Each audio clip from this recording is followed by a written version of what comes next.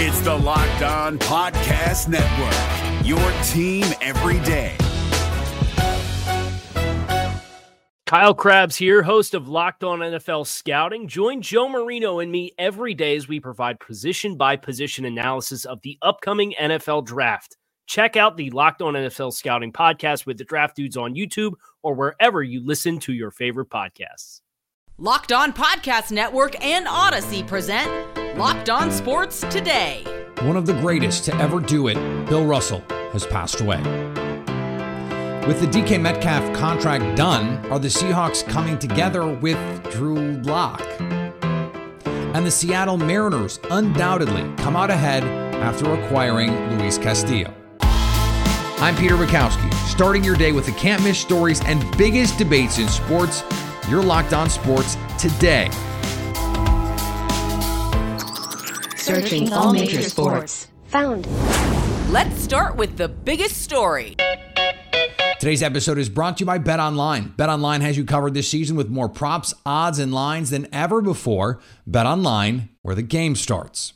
An icon of the NBA has left us. Bill Russell was an 11-time NBA champion, a 5-time MVP, the greatest defensive player in NBA history, and arguably the best teammate in the history of sports. But he was more than that, an icon, a civil rights leader, and the kind of person every basketball player looked to as a role model in some way. To try and unpack at least some of his legacy, John Corrales from Locked On Celtics joins me now. And John, this is a loss that the NBA will be feeling for a long time. What stands out to you about the legacy of someone like Bill Russell? Oh man, it's so hard to pick. I mean, obviously they're the championships, right? We're here talking about basketball in the NBA, and he's a winner unlike any other. You play 13 years and you only not win a championship twice. It's kind of amazing. And the one of those times was a loss in the finals when he had badly sprained an ankle. And so it very easily could have been another one there. Unbelievable winner everywhere he went. The fact that he wasn't sure about his status on the Olympic team, so he was prepared to go and compete as an Olympic high jumper, just to say, I still went to the Olympics and competed. All of that stands out very obviously, but at the same time, just the tireless work to improve society as a whole, his work as a civil rights leader, not just an activist, a revolutionary, a person who threw his weight behind very serious issues at that time, who went through some of the most virulent, hateful stuff that you could go through, and who persevered and channeled that into not just winning on the floor as a way of shutting people up, but as a motivation to help change the human condition in Boston and around the world. It's immeasurable. It's a hole that can never be filled. His loss is just, it's heartbreaking in so many ways.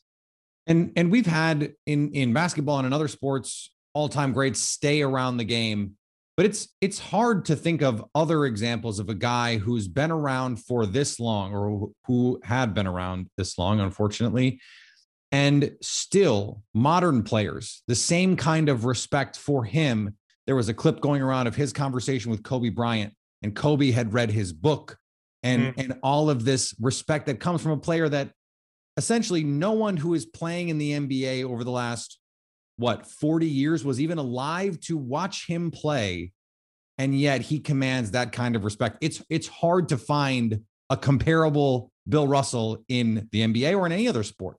No, he really is one of a kind. And you hate to rely on cliches like that, but at this time, there are literally no words that I or anybody else can say that can truly capture what he meant to the league, the league's players, who the players are, and a majority of them who are fighting for a lot of the same things. We have just seen, even in the bubble, a lot of similar types of activism that he sort of inspired. He was the first in the NBA to make that sort of that push, and standing next to Muhammad Ali and standing next to Jim Brown. Lou Alcindor was by his side. Those types of it's those types of things that get somebody like him the respect. It's not just the championships. It's, yes, you are, who can fathom 11 championship rings? Who can fathom a guy who just kept winning at the rate that he won? Not only that, but he made history. He's the first black head coach in the NBA. He made history off the floor. He made strides. He made his world better. Everybody who was in his sphere of influence became a better person. It's hard not to give that person the utmost respect. Stay up to date on the Boston Celtics by subscribing to Locked On Sports today and the Locked On Celtics podcast on the Odyssey app, YouTube, or wherever you get podcasts. Thanks for making Locked On Sports today your first listen. Coming up, is Drew Lock really the guy for the Seahawks offense? If you're looking for the most comprehensive NFL draft coverage this offseason, look no further than the Locked On NFL Scouting Podcast. Join the draft dudes, Kyle Krabs and Joe Marino, as they go position by position through the NFL free agent class and into the star-studded crop of college stars who will be selected in the 2024 NFL Draft. If you want to know who your favorite NFL team should be adding to its roster, you need to check out Locked On NFL Scouting, available on YouTube and wherever you get your podcasts. Part of the Locked On Podcast Network, your team every day. Here's what to look for on BetOnline, your number one spot for all of your gambling needs. Monday night slate of baseball games has a few to look out for. The New York Mets, with Max Scherzer on the mound, are heavily favored over the Washington Nationals. BetOnline has the Mets minus 229 on the money line. Meanwhile, across town, the New York Yankees are favored over the red-hot Seattle Mariners in the Bronx. BetOnline has the Yankees at minus 176 on the money line. And the Baltimore Orioles are underdogs on the road against the Texas Rangers. BetOnline has the odds at plus 153. BetOnline, where the game starts. Now, here's what you need to be locked on today. According to reports, the NFL disciplinary officer Sue L. Robinson will be issuing her ruling on if Cleveland Browns quarterback Deshaun Watson violated the league's personal conduct policy. If Robinson imposes any punishment, either side will have 3 days to submit an appeal in writing. The NFLPA released a statement on Sunday night that neither they nor Watson would appeal any decision that Robinson puts forth. Reports stated the NFL and Watson were engaged in negotiations for a settlement in recent days, but that neither side felt the talks were close to resolution. Remember, no matter what the proposed punishment is, assuming there is a punishment, the NFL ultimately gets to decide. Deebo Samuel is a premier receiver in the NFL, and the San Francisco 49ers agree. Samuel signed a 3-year, $73.5 million extension on Sunday. The contract includes $58 million in guaranteed money. Samuel is the 7th wideout this offseason to sign a contract that is worth at least $24 million a year. Only Arizona Cardinals wideout DeAndre Hopkins held that distinction before this offseason. Samuel never held out of any training camp the team held, even showing up to training camp on time. Reports were the Niners got offers during the draft for Samuel, but nothing close to what they deemed necessary to part with him. Imagine that. A bunch of money solved the issues a player had with his team. The New York Mets are getting their ace back finally. Jacob deGrom will make his season debut against the Washington Nationals on Tuesday, manager Buck Showalter said before his series finale Sunday against Miami. The two-time NL Cy Young winner has not pitched for the Mets since July 7th, 2021. The 34-year-old right-hander was sidelined the final 3 months of last season with right forearm tightness and a sprained elbow, then was shut down late in spring training because of a stress reaction in his right scapula. His return comes at an important time as it appears the crew that held together an impressive first half for the Mets is beginning to fade. With deGrom and Scherzer healthy, the Mets look like the favorite to win the NL. So it is important that deGrom ends his start as healthy as he begins it tomorrow. In the span of 4 days, Mike Trout went from his career being in peril to possibly picking up a bat by the end of next week.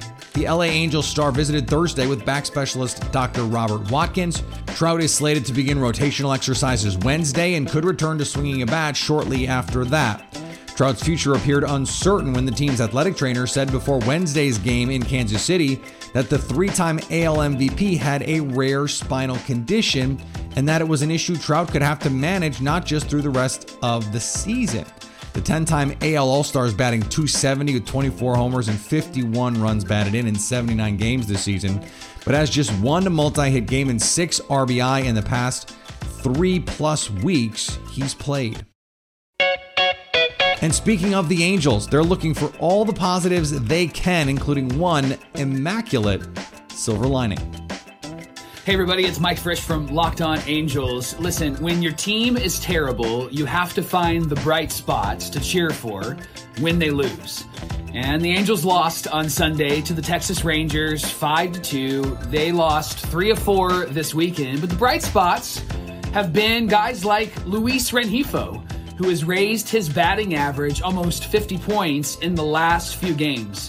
On Sunday, the bright spot was Reed Detmers. I've been a Detmers fan since the beginning, and this guy has been incredible, and he was on Sunday. 7 innings, 1 earned run, and 12 strikeouts, which was a career high for him. And he had an immaculate inning where he struck out the side and only threw 9 pitches. Listen, we're going to hang on to the small things. We may be a terrible team, but Angel fans can hang on to those young players and the hope that they give us for the future. John and I are going to talk all about the Angels, recap the weekend, and answer all your questions on Locked On Angels, and we hope you'll join us. Here is another story you need to know. Last week, the Seattle Seahawks did something that they hadn't done in a decade. They opened a training camp without Russell Wilson. Drew Lock, maybe in as the starter, and also DK Metcalf in with a new deal, 3 years, over $70 million. Joining me now, man who is there, Corbin Smith from Locked On Seahawks. And Corbin, there's a lot that's going to change in Seattle this year. There's even a little bit of hype around Drew Lock, the quarterback, not from the U.S. Open social media account, but from people actually watching him play football.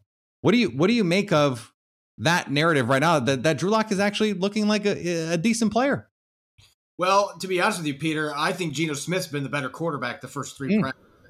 Now, that's not to say that Drew Lock hasn't made some nice throws. I thought he had his best practice easily on Saturday and threw a couple of touchdowns in the red zone period. He had one that might have been the best throw the entire day on a wheel route to Kenneth Walker III out of the backfield, threaded it between 3 defenders. So you're seeing glimpses of his talent, but you've also still seen some of the really shaky decision-making. There was a throw he made the first practice, and it was the last play of the entire practice, rolling out to his left, chucked it across his body 40 yards downfield to DJ Dallas, one of their reserve running backs, and never should have thrown that ball. And I'm surprised the Seahawks didn't run another play after that. They usually don't end practice on a play like that, but they ended up blowing the 3 whistles. That was the end of the practice. So Locke still has a chance to win this starting job, but I think Geno, especially the fact that he threw 3 touchdowns to Tyler Lockett in yesterday's practice alone, and he already has a good rapport with DK Metcalf from last year in regular season games, he continues to have at least a step on Drew Lock here early in training camp. There's time for Lock to catch up, but I think the vet that's been around the last couple years has a lot of advantages in his corner. You mentioned DK Metcalf. I mentioned his contract extension. You were on this program insisting he was not going to be moved. Ignore the trade rumors. The Seattle Seahawks want to keep him as a piece of their franchise, but this is a shorter deal than we've seen some of these other top receivers get, a 3-year deal. What do you make of that part of it, that this is just really a short-term deal? I don't think that that's a big deal for the Seahawks, considering that extension is going to be tacked on after this final year of his rookie deal. He's under contract through 2025, and this really is a win-win for both sides. From Metcalf's perspective, Seattle doesn't get that franchise quarterback a few years from now, then yeah, maybe Seahawks fans should be concerned that he might try to force his way out of that point when he's 28 years old. But also, that's the other factor here. He's going to get another chance to get a monster deal either with the Seahawks or with another team by doing this shorter term deal, and Seattle wins by still being able to do things the structure they like, where they don't have to give fully guaranteed money the second and third season on that extension, and they gave him the record signing bonus of $30 million to offset that. So you paid him less than top 5 money, which I'm surprised they were able to pull that off. And DK Metcalf gets to be a free agent quicker, get more money down the road as the salary cap keeps going up. So really, both sides, I think, aced this. We've heard that philosophically this defense wants to be different than it was certainly in the Legion of Boom era. Less cover 3, maybe some more 2 high, some more quarters. What have you seen from a defense that is under transition right now? I think you're seeing a lot of things that are really carryover from last season. They've been running a lot more 2-deep coverages with Jamal Adams and Quandre Diggs. Now, Adams is dealing with a broken finger again, so he's missed the last couple of practices. He's expected to be back this week, but it looks like they're going to continue doing that in more of a Vic Fangio-style defense, where there's going to be more of those 2-deep safety coverages. They're going to be more exotic with the way that they blitz their pass rushers, particularly their outside edge guys, Darrell Taylor, Uchenna Nwosu, and rookie Boye Mafe. Only 3 practices in, so until the pads come on, it's going to be kind of tough to tell if there's going to be any notable changes aside from more 3-man fronts, but they were starting to evolve this way last year in the second half of the season with more of these odd fronts to begin with. So I don't know that you're going to see this team reinvent the wheel. I do expect more man coverage, more 2-deep safety looks, and just being more aggressive in general with Clint Hurtt as the defensive coordinator. Stay up to date on the Seattle Seahawks by subscribing to Locked On Sports today and the Locked On Seahawks podcast on the Odyssey app, YouTube, or wherever you get podcasts.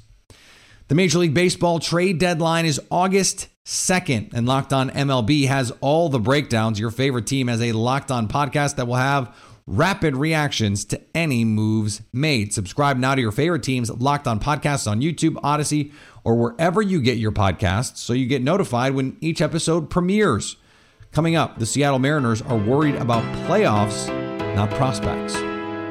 If you're looking for the most comprehensive NFL draft coverage this offseason, look no further than the Locked On NFL Scouting Podcast. Join the draft dudes, Kyle Krabs and Joe Marino, as they go position by position through the NFL free agent class and into the star-studded crop of college stars who will be selected in the 2024 NFL Draft.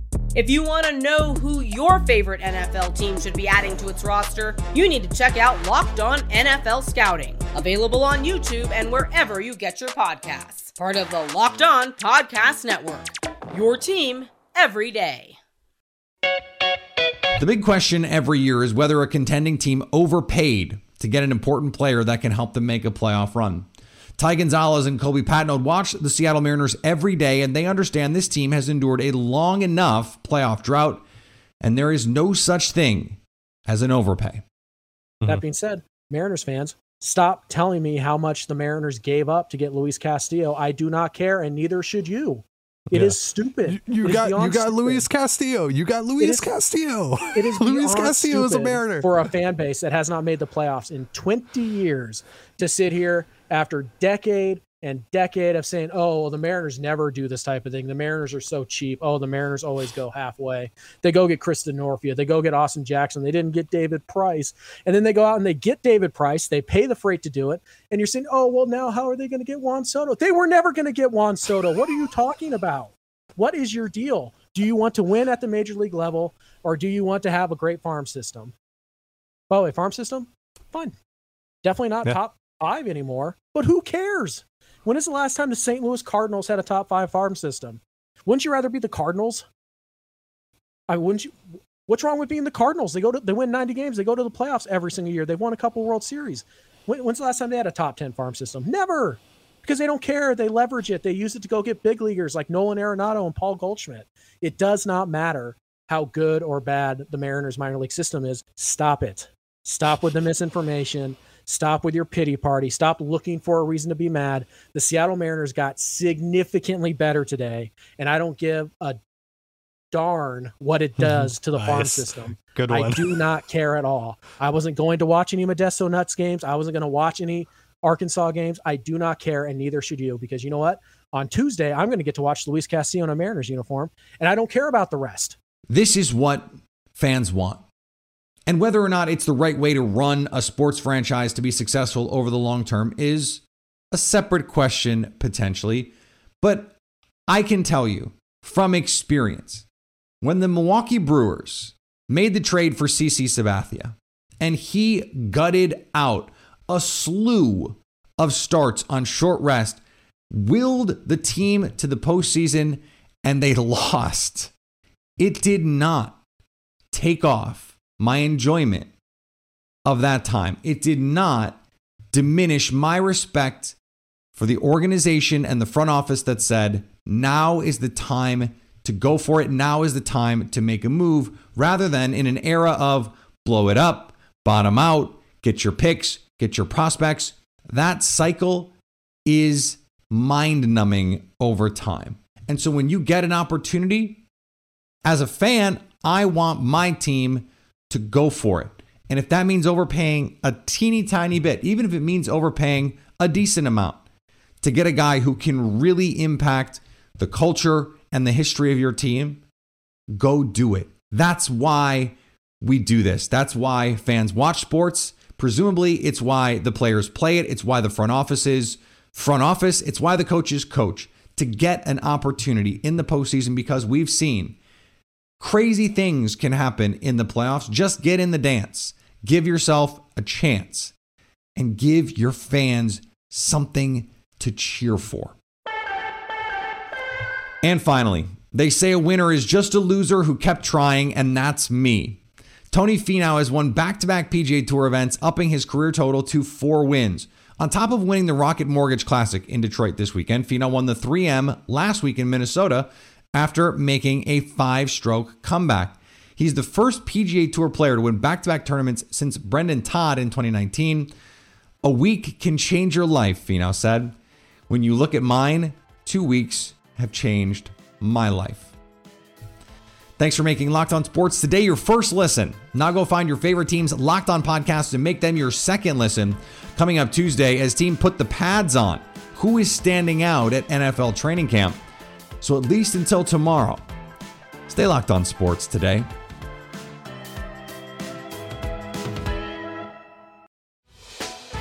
Hey, Prime members, you can listen to this Locked On podcast ad-free on Amazon Music.